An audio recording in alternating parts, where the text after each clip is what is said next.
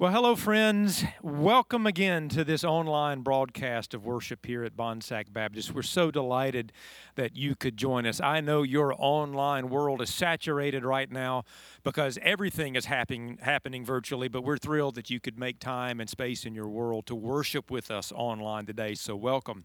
I don't know where you are as you're watching this. Maybe you're right here near us in the Roanoke Valley, or maybe you're on the other side of the country. Wherever you are, we are delighted you're here, and we'd love to hear from you. If you'll scroll down to the bottom of your screen, you'll see a button that says Connect. If you'll click on that, we'd love to get some feedback from you and just let us know where you're watching from, where you're worshiping with us. And you can also use that to open up a conversation if you've got things you want us to come alongside you with in prayer or conversation, questions you'd like to pass along, or if you need spiritual help in any way, we'd love for that to happen. So take advantage of that. I want to tell you a little bit about how worship is going to proceed today. We're pleased to be able to do a few things virtually today and take advantage of some creative musical resources that we have access to here. So we're going to share some pre-recorded selections with you at various times in today's service. A little bit later in the service, you'll be hearing from the McAllister family, a wonderful musical ensemble here in our church. We'll also be sharing together some music from our praise band. They came together several weeks ago right here on this very stage and pre-recorded several songs that we could use. And in both of those cases, there'll be words on the screen, and we will encourage you to sing along and be an active participant in worship with us. Also, later in the service, at the conclusion, we'll be celebrating together a virtual observance of the Lord's Supper. Pastor Rob will be bringing our message today, and as he comes out of that, he'll be leading us in that observation.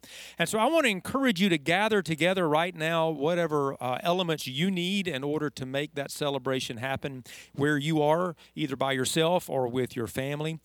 You can get some juice and some bread or crackers, and if you don't have that, let me encourage you, hit the pause button on this recording right now and go gather that together, bring it back, and then once you've got the elements with you, you can proceed with us in worship. And let me say up front, we invite anybody and everybody who is a believer on the Lord Jesus to share in that meal with us. It doesn't matter whether you're a member of this church or not. We're pleased to be able to share in this expression of Christian unity. So we look forward to that together. But here at the beginning of the service, we want to share something with you that's really unique.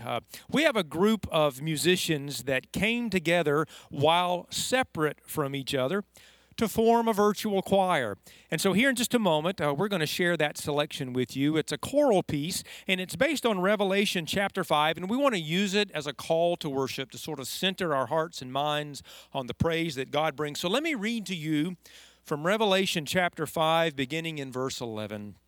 It says, "Then I looked, and I heard the voice of many angels surrounding the throne, and the living creatures and the elders. They numbered myriads of myriads and thousands of thousands, singing with full voice, saying, 'Worthy is the Lamb that was slaughtered, to receive power and wealth and wisdom and might and honor and glory and blessing.'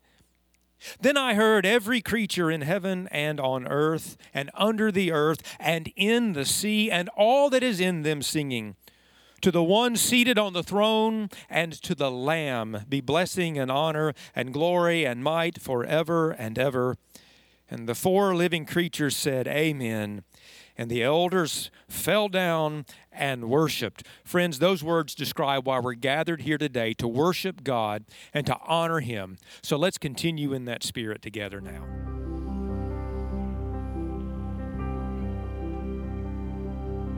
Do you feel the world is broken? We do. Do you feel the shadows deepen? We do. Do you know that all the dark won't stop the light from getting through? We do. Do you wish that you could see it all made new? We do.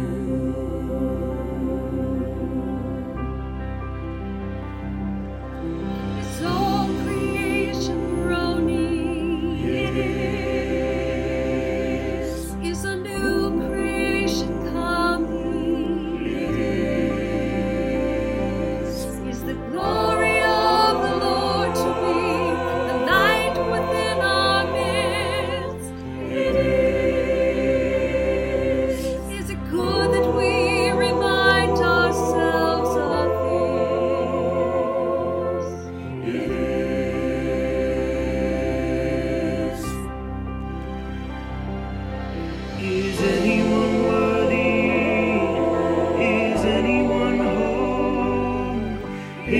anyone able to break the seal and open the scroll? The Lion of Judah, who conquered the grave. He is David's root and the Lamb who died to ransom the slave. Is he worthy Is he worthy of all blessing and honor and glory? Is he worthy of this? He is. Does the Father truly love? He does. Does the Spirit move among us? He does. And is Jesus our Messiah, who forever those he loves? He does. Does our God intend to dwell again with us? He does.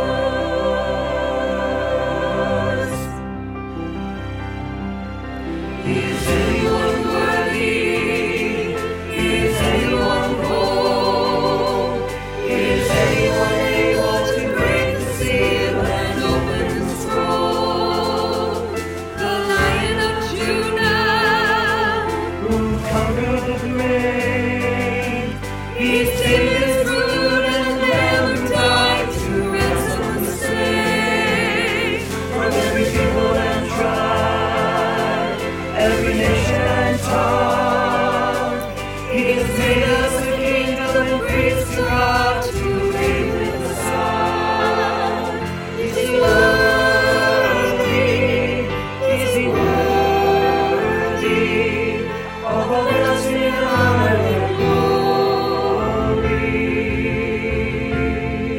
is he worthy? Is he worthy?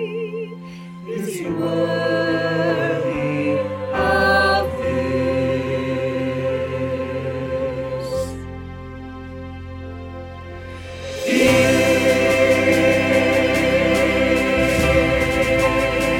Is he worthy? Is he worthy?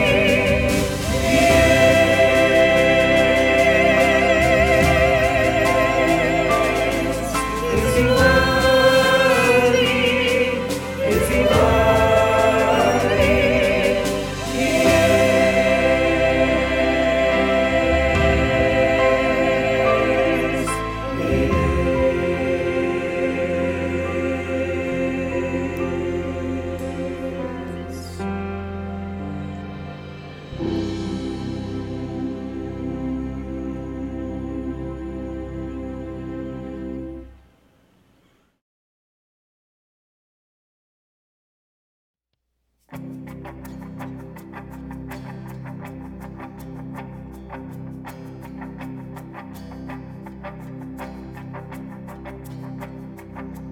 I raise a hallelujah in the presence of my enemies. I raise a hallelujah louder than the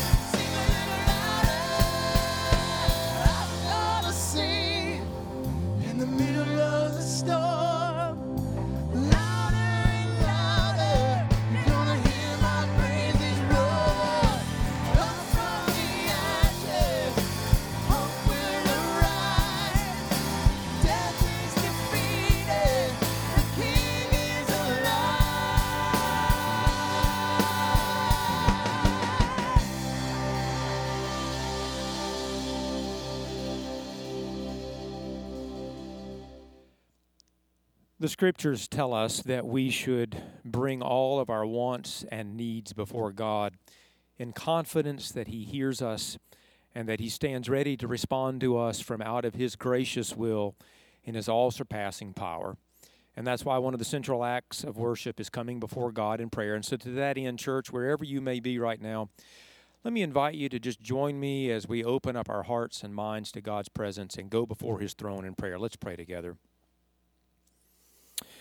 Gracious God, loving God, Heavenly Father, we come to you today declaring that at times we are frustrated when we don't know the answers to why things happen to us the way they do. When loved ones get sick and when they suffer, we long to know why. When our best made plans run against frustrations and obstacles that we cannot control, everything within us wants to know why. When life doesn't make sense, when we are afraid, when answers aren't readily available, we want to know why. But Father, you tell us in your word that you give us something better than an answer to the why question. Because even if we knew why, we would still be forced to live with the hurt, the disappointment, the loss. And that's why you tell us in your word that you don't just give us a why, you give us a who. You promise us that you are present to us, that you are with us, and that you are for us. And you've made that known most fully in the life, the death, and the resurrection of Jesus Christ. And it's because of that that we can come to you today in the midst of unanswered questions, in the midst of hurts and sorrows and disappointments and frustrations and fears and doubts, and celebrate your love and declare your promise for us. And so, oh God, we come to you in these moments asking you to give us the faith to trust the who, even when we don't have the why. Show us again what it means to believe that Jesus is enough, that the promise of His resurrected presence in our lives is enough to guide us through the dark days and the uncertain moments and the unanswered questions. Father, for any who are worshiping with us today, who find themselves in places of hurt or fear or want or need, may your presence be felt. May your power be real. May these moments that we share together in worship be a reminder and a very embodiment of your presence among us. Father, we thank you for all the ways you've revealed yourself to us, even in this crisis. In the hands and faces of those who have served us, in the troubled decisions of those who've been tasked with leading us, with all the neighbors and friends who have blessed us, even with those small acts of kindness and those reminders that we are not alone. Father God, may we in those faces see your eyes looking back at us. And may the encouragement that we find in that recognition empower us to continue walking the path that is ahead of us. Father, we don't know exactly what's ahead of us. We don't know how long this struggle will continue. But we do know that you are real. And that the same Jesus who overcame the grave will overcome this moment and anything else that happens in our midst. And so we come to you to claim that promise and to ask for your comfort. Lord God, we praise you, we thank you, we honor you, we bless you. And may now, as we proceed to hear your word proclaimed, may we be transformed by your truth and lifted up by your power. And we make this prayer in the name and for the sake of Jesus Christ our Lord. Amen. Let's continue in a spirit of worship.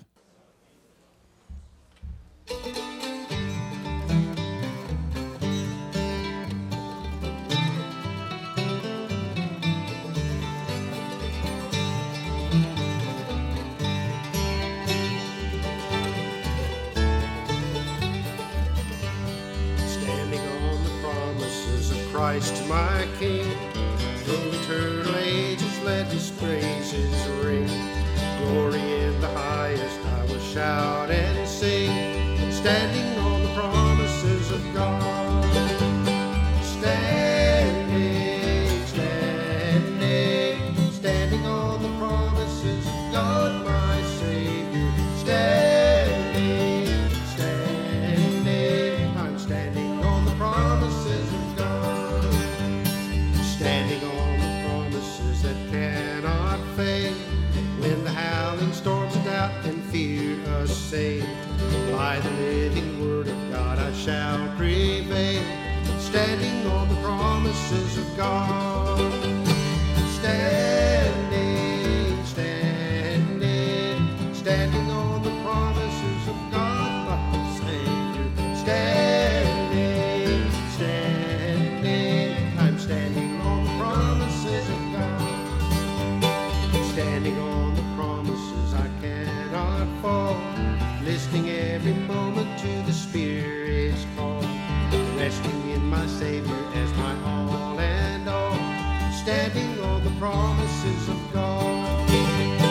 Standing, standing, standing on the promises of God my Savior. Standing, standing, standing on the promises of God. Thank you, McAllisters, for leading us in that song this morning, and we look forward to hearing more from you in worship next week. For many years, Ed Griffin has been an asset to the music ministry here at Bonsack. He can often be seen playing his trombone in the sanctuary for worship and for special events. And earlier this week, I had the opportunity to sit down with Ed and talk about what he and his wife Linda are learning through this COVID situation and about the unique ways that they are ministering to their community around them. So enjoy this interview that we taped a few days ago. Well, Ed, thanks for talking with us today. First, tell me about how you and Linda are doing with everybody staying at home and what you're learning during this time. Well, Grant, 2020 has been a pretty amazing year for the country and for us too. It started when I played lead trombone in a big band for a New Year's Eve concert. Everyone was so happy and optimistic and joyous. And it seemed like just a heartbeat later, I was lying in a hospital room I had just coded, and the room was filling up with people that were coming to try to help me, as I had developed a pulmonary embolism. What a way to start the year. Then about 2 weeks later, my father passed away. I had thought he would live forever, and it was a big surprise. Then, of course, the coronavirus hit, and for us, it's personal because our daughter Kelly and 2 grandchildren are just outside New York City, and they all 3 have coronavirus. Luckily, the children have recovered. None of them had to go to the hospital. But it's more than 3 weeks, and Kelly is still sick, struggling to take care of the kids. And we're in the position of, we have to be on the sideline, cheerleading and praying. But we think she's going to be all right. But the coronavirus has been very real for us. But throughout it all, I think what I'm learning or relearning is the joy and support of Christian fellowship. Jesus gave us many gifts, but for me, I'm not sure that the gift of Christian fellowship isn't right up there. We've been talking a lot about what it means to be the church during this time in which the church can't gather. So you've been reaching out to your neighborhood in some unique ways. So tell us a little bit more about what you've been doing in your neighborhood. A couple of months ago, my neighbor Ken Briggs came to me and said, "We need a little cheering up. How about playing some trombone for us?" Well, this coming Saturday will be the 7th mini concert I've played. I stand on my front porch. We all social distance, but I point toward an intersection and the people are sprinkled around. I always start with Amazing Grace. That's the theme song, if it's fair to say that for what I do. It's been very surprising to me how well received this little mini concert is. There are some folks that walk up and socially distanced, but there are a lot of others apparently that just sit on their porches. Because as I walk around the neighborhood, taking my daily walk, people will come up to me, and people I didn't even realize could hear. I guess I've demonstrated that the trombone carries remarkably well in this mountainous Roanoke area that we're in. Why do you think about music especially has the power to bring people together? I think there's a connection between music and ourselves that it bypasses some of the intellectual, and it goes right to our emotions and to our heart. I think it's a way in which we're touched and moved and comforted. There's something about Amazing Grace. It's hard to play. Well, it's hard for me to smile while I play, but it's hard for me to hear Amazing Grace without smiling.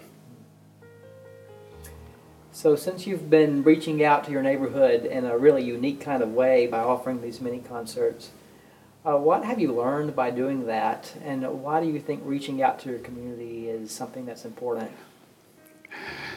It's almost embarrassing, but I've lived in my neighborhood for more than 30 years, and I'm better connected to my neighbors now than I've ever been before. I actually know most of their names, and it's a connection that I think we all feel. But it's going to take me back to, I'm not learning this for the first time, but I'm reaffirming in times of trouble what the Christian community means, what being a part of the Christian community means. Well, Ed, you've been through so much since 2020 began, as you said. Glad you're staying healthy and doing well, and we'll continue to pray for you and Linda and your family near New York. You said Amazing Grace always puts a smile on your face, and we appreciate you sharing a video clip from last Saturday's mini concert. You're standing out in the rain playing Amazing Grace, so we'll look at that together. That concert was in the rain. I thought we'd cancel, but my neighbor, Ken Briggs again, said, people are sitting on the porch, not going to damage your horn. Who cares if you get wet? The concert goes on. Well, let's take a look at it. Thank you, Ed.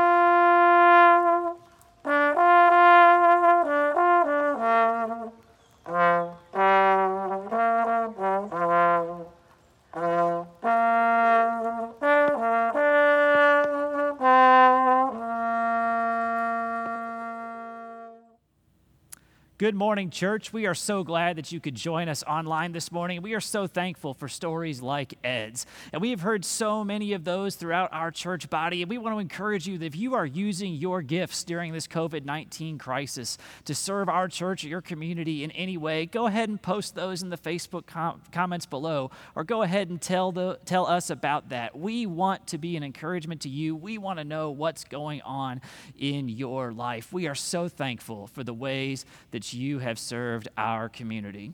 And my name's Rob Covington. If you haven't met me, I'm the student pastor here at Bonsack Baptist Church, and I'm encouraged to bring a message from God's Word this morning as we continue focusing on the appearances of Jesus in the Gospels. And our story this morning starts in Rowan County, North Carolina. On August 19th, 2009, it was a hot day in Rowan County, North Carolina. The kind of hot that makes your shirt stick to your skin, the kind of hot that makes the asphalt shimmer as you drive down the highway. And it was so hot that the inmates in the Piedmont Correctional Center were getting a little antsy. They had nowhere to go. They were stuck outside in the yard, and they began to look out on the expanse around the facility and wonder, what would freedom be like? One inmate named Jalen Ross was just 8 days away from his scheduled release from prison when he would be able to go home. But he looked out and sat in the hot North Carolina sun and said, I'm not going to wait those 8 days anymore. Today is my day. So Jalen walked over to the chain link fence of this minimum security facility, and he hopped over it and started walking down the long asphalt driveway. He made it to the local highway and kept walking. The sweat started to drip down as he kept walking down the side of the road in his bright orange jumpsuit. What happened next, the police still haven't been able to figure out how Jalen pulled it off, but he walked an entire mile to the nearest town, and in the center of town, he hopped into a waiting Uber. Now, nobody knows how he called that Uber ride or how the Uber driver decided, yeah, I'm going to drive you in your prison jumpsuit, but that's what happened.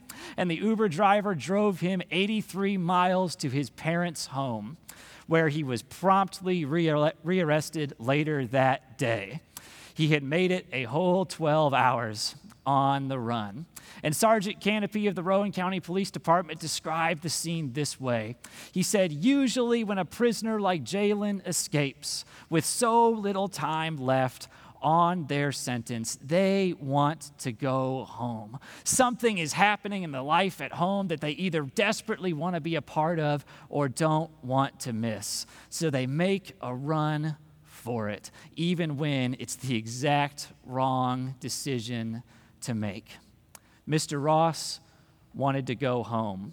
He was stuck in jail. He was stuck in this place that he didn't recognize, stuck in this place that was difficult and challenging for him. And he decided that today was the day I am going to run home. I am going to run back to the place that I recognize. And maybe, just maybe, if I can make it home, everything is going to be okay. And our story from Scripture this morning is similar to the story of Mr. Ross. We find a group of disciples who are running home. They have just gone through a traumatic set of events in their life, and they want nothing more than the comfort and security of the way things were. In a way, it was their hot day, and they were looking to make it home even just a few days early. So would you join me this morning as we read from the Gospel of John, chapter 21, verses 1 through 14, which gives us the whole story of this third appearance with Jesus. Would you join me as we read it? Afterwards, Jesus appeared again to his disciples by the Sea of Galilee. It happened this way. Simon Peter, Thomas, Nathanael from Cana in Galilee, the sons of Zebedee, and 2 other disciples were together. I'm going out to fish, Peter told them, and they said, we'll go with you. So they went out and got into the boat, but that night they caught nothing. Early in the morning, Jesus stood on the shore, but the disciples did not realize that it was Jesus. He called out to them, friends, haven't you any fish? No, they answered. He said, throw your net on the right side of the boat and you will find some. When they did, they were unable to haul the net in because of the large number of fish. Then the disciple whom Jesus loved said to Peter, it's the Lord. As soon as Simon Peter heard him say, it is the Lord, he wrapped his outer garment around him, for he had taken it off, and jumped into the water. The other disciples followed in the boat, towing the net full of fish, and they were not far from shore, about 100 yards. When they landed, they saw a fire of burning coals. There was fish on it and some bread. Jesus said to them, bring some of the fish you have just caught. So Simon Peter climbed back into the boat and dragged the net ashore. It was full of large fish, 153. But even with so many, the net was not torn. Jesus said to them, come and have breakfast. None of the disciples dared ask him, who are you? They knew it was the Lord. Jesus came, took the bread, and gave it to them, and he did the same with the fish. This was now the 3rd time that Jesus appeared to his disciples after he was raised from the dead. This is the word of the Lord. Thanks be to God. So in our story this morning, we find the disciples back at home. They've gone back to the Sea of Galilee, the very same place that Jesus called them just 3 years before. They have gone back looking for comfort, and Jesus has appeared to them, in their life, in their midst. And the message that we can pull out of this morning for us is that Jesus will meet you where you are. Jesus will meet you, and that you want to be where Jesus is. Jesus will meet you, and you want to be where Jesus is. And there's a couple of truths that we're going to pull out of that. We're going to pull 3 truths out of that promise this morning, that you want to be where Jesus is. And the first one we will draw out of the text is that Jesus is our new and better normal. And understand this, we have to look back at the life of the disciples over these past 3 years. They had started following Jesus, their teacher, 3 years prior, and they had followed him all around the Judean countryside. They had watched as he had healed the sick, as he had given sight to the blind, as he had challenged the Pharisees of their day. He had watched as Jesus had done miraculous things. They were with him. They were something because they were with him. And they started to think, man, this Jesus can do all of these things. Maybe he can do even more than we can imagine. Maybe he can overthrow Rome, our great oppressor. Maybe he will be king. Maybe he will make us strong and powerful with him. They become so confident about what Jesus is going to do for them and their life that they start getting into arguments about the seating chart in heaven. They are ready for Jesus to come in power. They are ready for what that power means for them in their life. They are ready for Jesus to do something amazing for them. And then he dies. Good Friday crushes the dreams of the disciples. Suddenly, this Jesus that they followed is not going to topple Rome. He's dead. Suddenly, this Jesus is not going to give them a seat in heaven. He's dead. Suddenly, this Jesus is not going to heal them or give sight to any more people who are blind. He's dead. And you can imagine the questions they had those days. You can imagine where they were wondering, had we been snookered? Were all of those miracles bamboozling us? Had we wasted 3 years of our life following this man for nothing? What were we doing? What have we done? And then one morning, Mary Magdalene showed up with incredible news. Jesus was alive. The tomb was empty. The disciples didn't believe her right away. They sprint to the tomb and find out that she's telling the truth. He's alive. He's not there. But they don't know what to do next with this knowledge. They don't know how to react to the reality that Jesus is alive and at work in their world.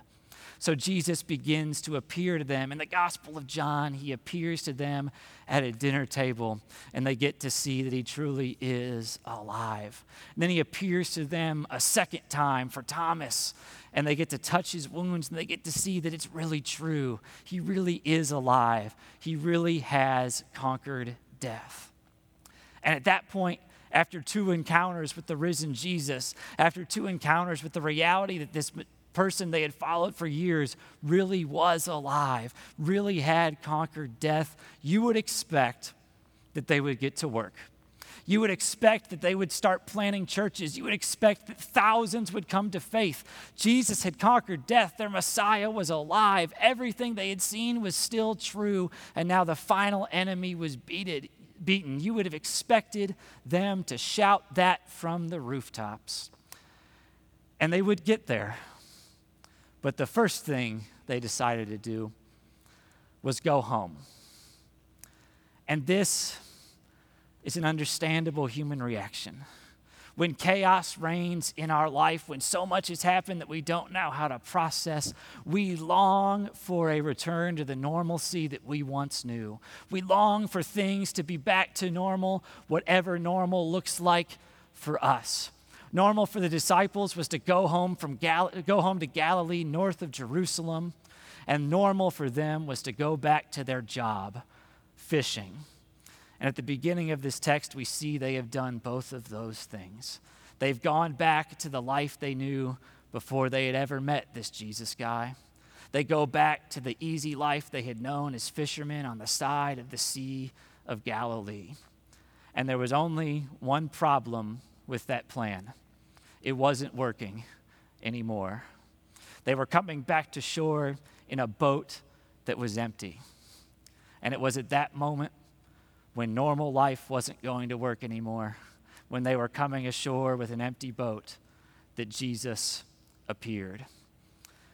And I know this morning we're all sitting in this space of this pandemic of COVID-19. And for so many of us, we are longing for nothing more than to return to our normal life. We are desperate to get our travel soccer teams back. We are desperate to walk in our graduations. We are desperate to get our jobs back with full pay. We're desperate to hug our family members. We're desperate to break out of our nursing homes. We want our normal life back, and we want it now.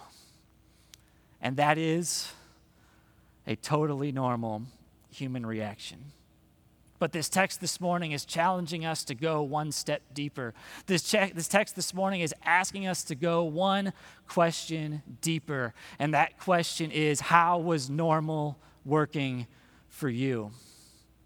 How was normal working for your family? Were you encountering Jesus and his life-transforming message back in the days of normal? Were you living a life of meaning and purpose back in the days of normal? Were you seeing fruit rise up in your life back in the days of normal? Or were you going through the motions? Were you doing all the things we responsible people were supposed to do? Were you going out fishing and coming back with an empty boat? This moment in this story, and this moment in our cultural experience are one and the same.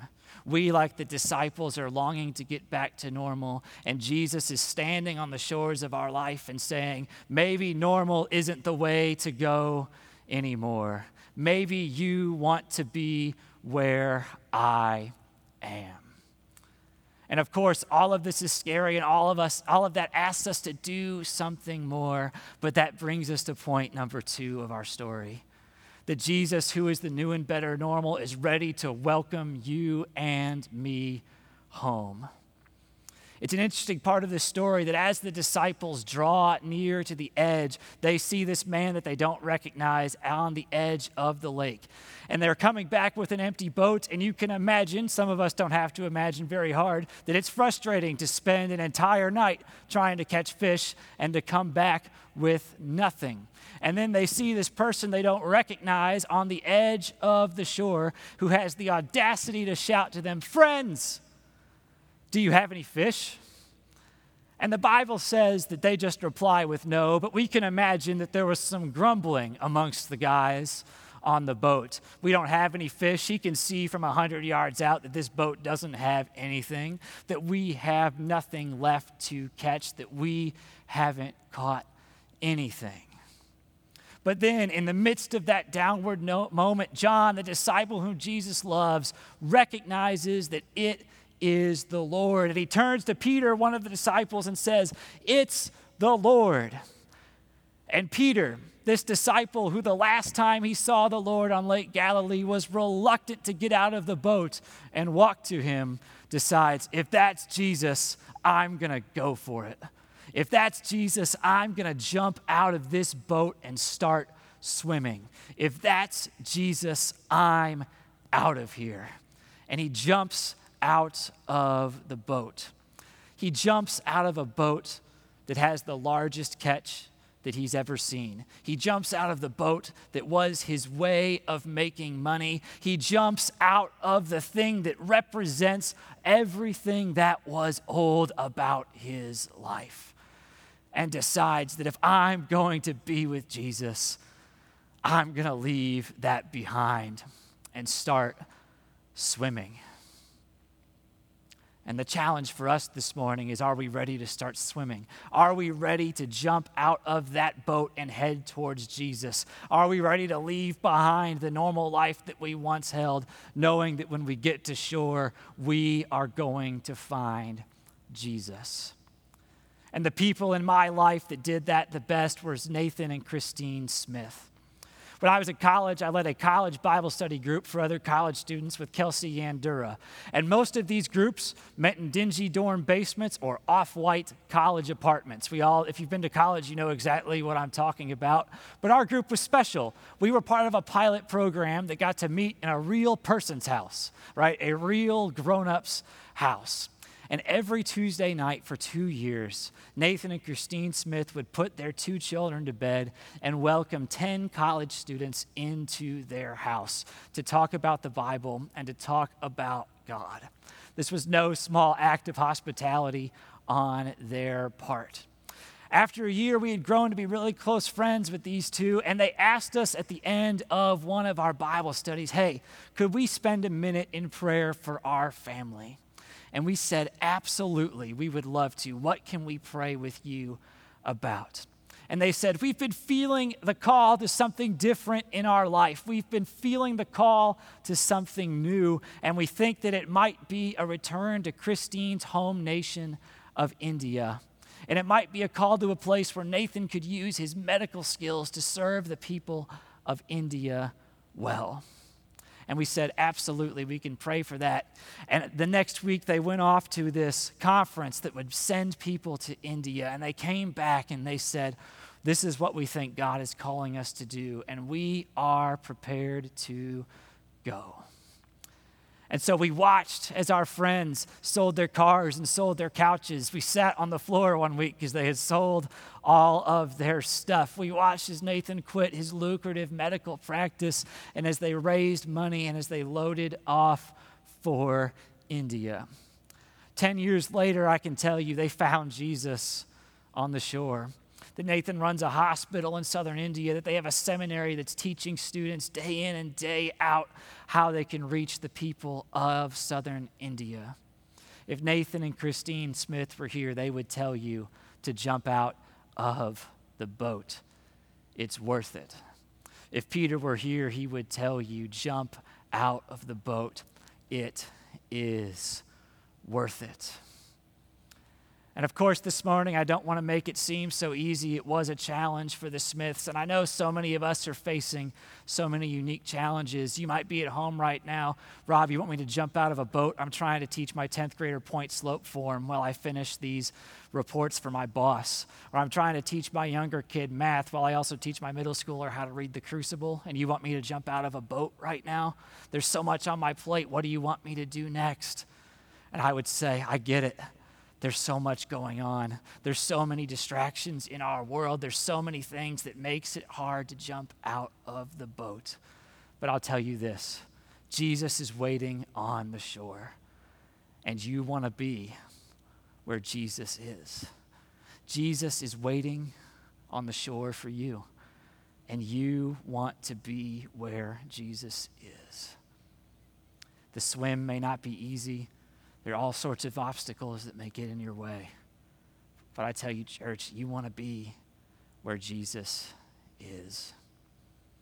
And the third reason you want to be where Jesus is because Jesus has everything that you need. Jesus already has everything that you need. When Peter washed ashore, soaking wet from his swim in the Sea of Galilee, he looks up and he finds Jesus standing there, but he also looks around and sees a few other peculiar things. He sees a fire that's already been started with fish already on it, already cooking. He looks around and he sees bread and there's no oven, so Jesus had to be the one that brought it. And he looks around and he sees the disciples coming in with a massive catch of fish, a catch of fish that they caught not because they went back to their old ways, but because they listened to Jesus. A catch of fish that they only caught because Jesus said, why don't you throw the net over the other side? When the other disciples got off the boat, they looked around and realized that Jesus had provided everything that they need. They had a fire ready. Breakfast was about to be served. And the whole final part of this story is Jesus doing what he's done so many times with his disciples before. He's giving them a meal. He's serving them breakfast. He's providing them everything that they need. After they had spent a whole night looking for the things that would provide them this life, they wash up on shore and discover that Jesus already had it and that breakfast was about to be served. And when I think about that act of tender love and care from Jesus, that act of giving his disciples everything that he needs, that act of serving breakfast, I think about my grandmother. My grandparents were missionaries for years, and when they retired, they moved to Alabama, and they would come up a couple times a year to Chicago, where my family lived. And my grandmother had a PhD in library science, but also played catcher for her high school baseball team. She was both the smartest and toughest person in any room she walked into. But what I remember her for was breakfast. Every day when she was in Chicago, she would wake up before the dawn and go rummaging through our pantry, because at the back of our pantry, she had hidden a cast iron skillet that only she was allowed to use. And every morning, she would make us the same thing as she completed the New York Times crossword puzzle. She'd crack some eggs into that cast iron skillet. She'd make some grits. She'd toast some toast with jam, and then we'd all get a cup of Lipton tea before we went to school. Every day she was there, she had that. You could count on it like clockwork. You could smell it before you woke up. If Grandma Jerry was in town, breakfast was going to be served. If Grandma Jerry was in town, none of her people were going to go hungry. If Grandmother Jerry was in town, you better be ready to eat.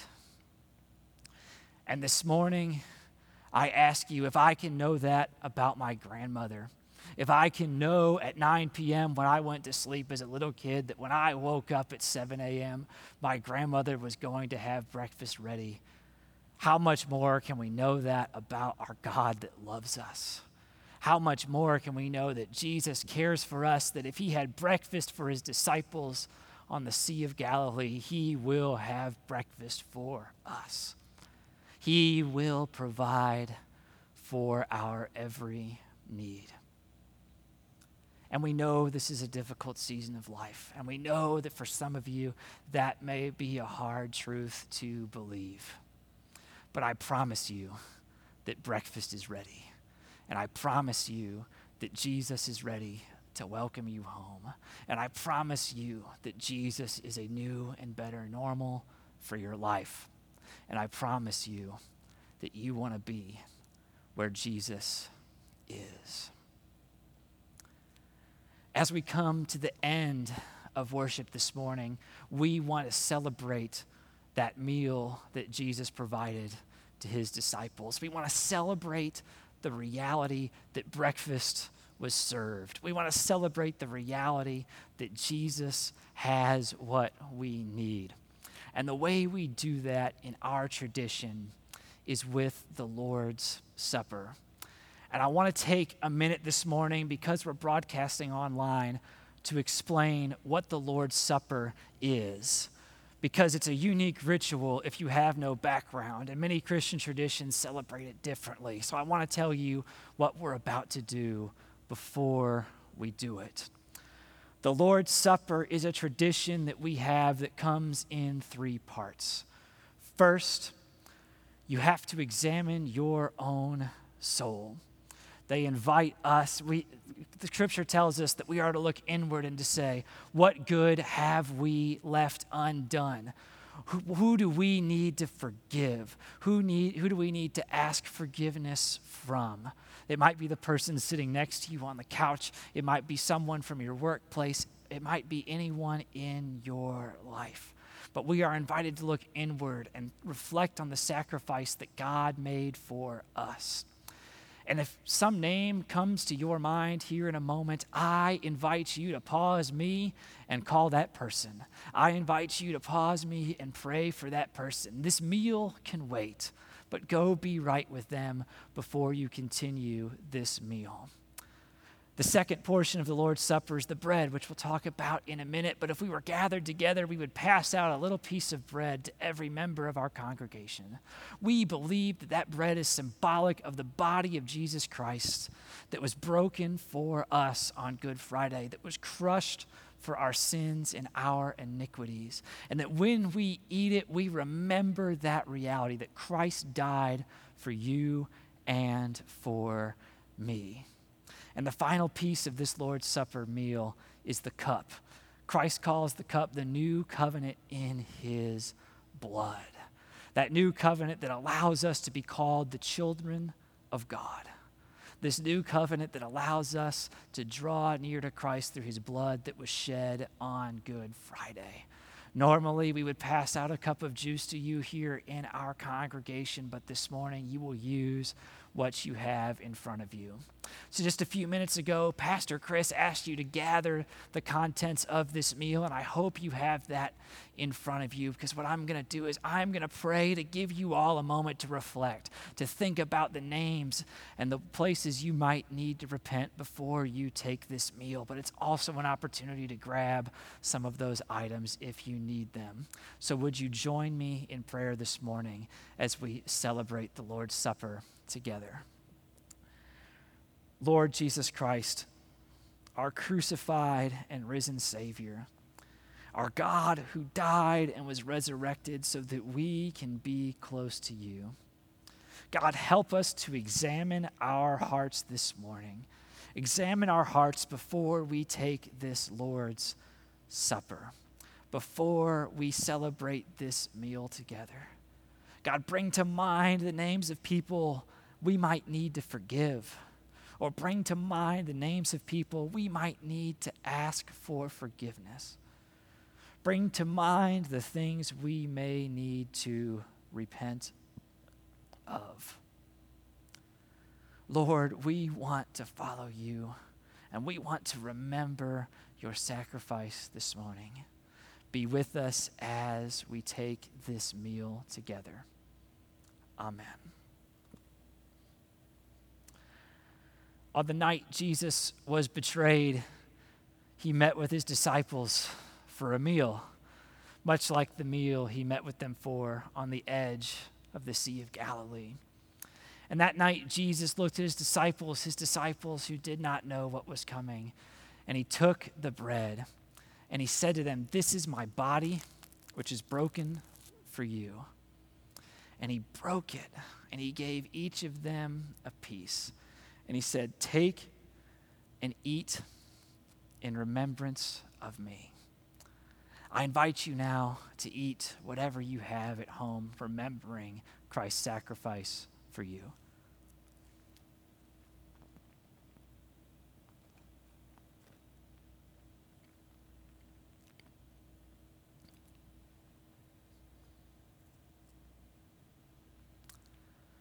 When the disciples had finished the bread, Jesus then took the cup, and he looked at them and he said, "This cup is the new covenant in my blood.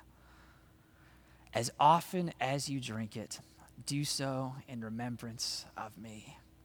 I invite you now to drink whatever you have, remembering the sacrifice that Christ made so that you could be called a child of God. Would you drink with me?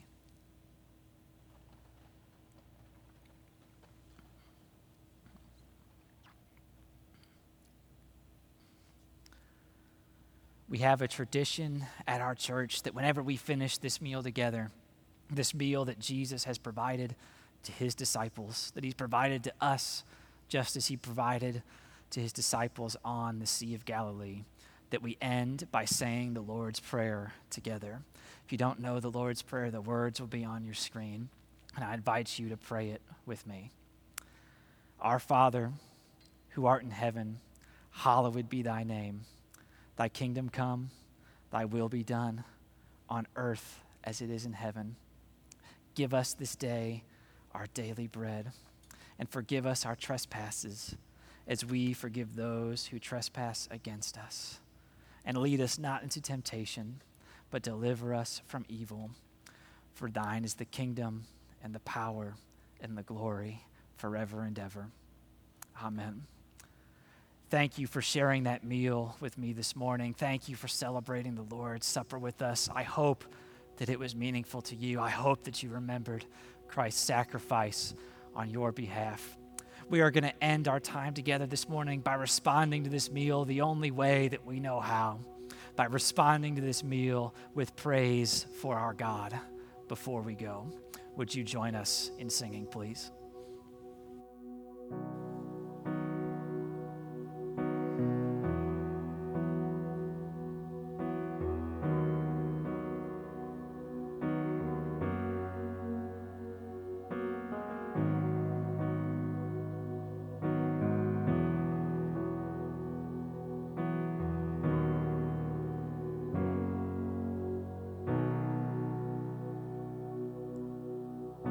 The Lord bless you and keep you.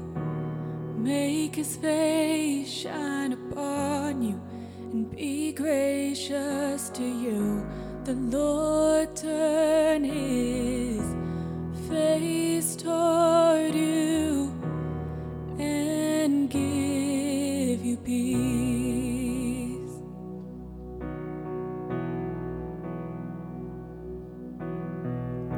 The Lord bless you and keep you. Make his face shine upon you and be gracious to you. The Lord turn his face toward you and give you peace.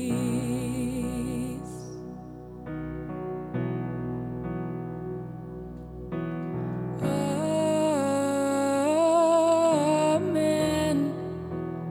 Amen. Amen. Amen.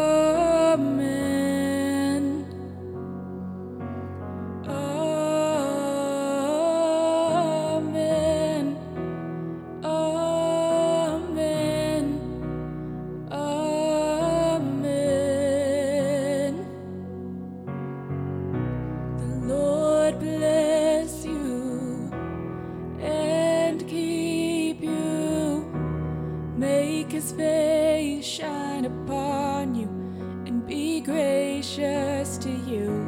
The Lord turn his face toward you and give you peace.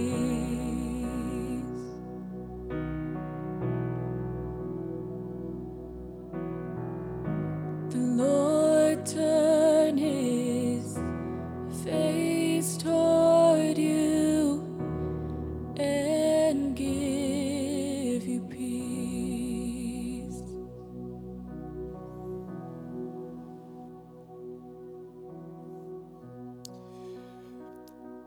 Friends, we hope that you have heard God calling your name today.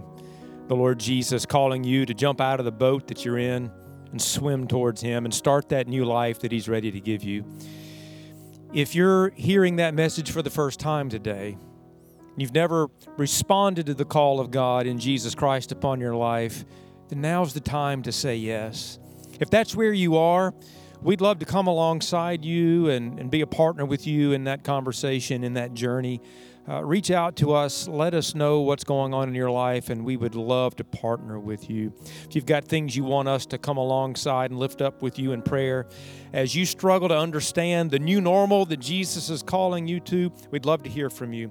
But my prayer is that most of all, you will know that whatever the unknown future holds for us, Jesus is there, and he's provided everything we need. Thank you so much to Pastor Rob for bringing that message to us. I pray you've been encouraged and inspired by it. As we close, I want to invite you to join us for worship next week. We're going to do something a little bit different. If you were with us at Easter, you may remember that we did a drive-in worship service on that day, and we are excited that we doing the same thing again next week. And in fact, that's going to be our pattern for the rest of the month of May and into June. So we'll be gathering every Sunday in the parking lot, both at 9 o'clock and at 11 o'clock. It's a come in your car and stay as you are kind of service. As you pull in, there'll be some instructions, but basically you pull in, you tune your radio to 88.1, you find a parking space, and you worship with us over the radio. And we had a great time doing that back on Easter, and we look forward to sharing that together again in the coming weeks. Now, if you can't be here in person with us for that, please know that worship will be available online. We'll be live streaming those services, so you can join us live at 9 o'clock or any time thereafter, wherever it is you're watching us right now, whatever channel, whatever media outlook you're using. It will be right there for you to find us. If you can't be with us in person, we hope you can be with us virtually. But we look forward to worshiping with you next week. And now as we go forth from this place, my prayer is that the risen Christ will speak to you, and that even more so, you will hear his voice.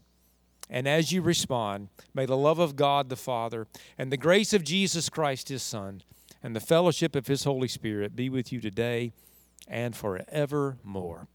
Amen. Go in peace.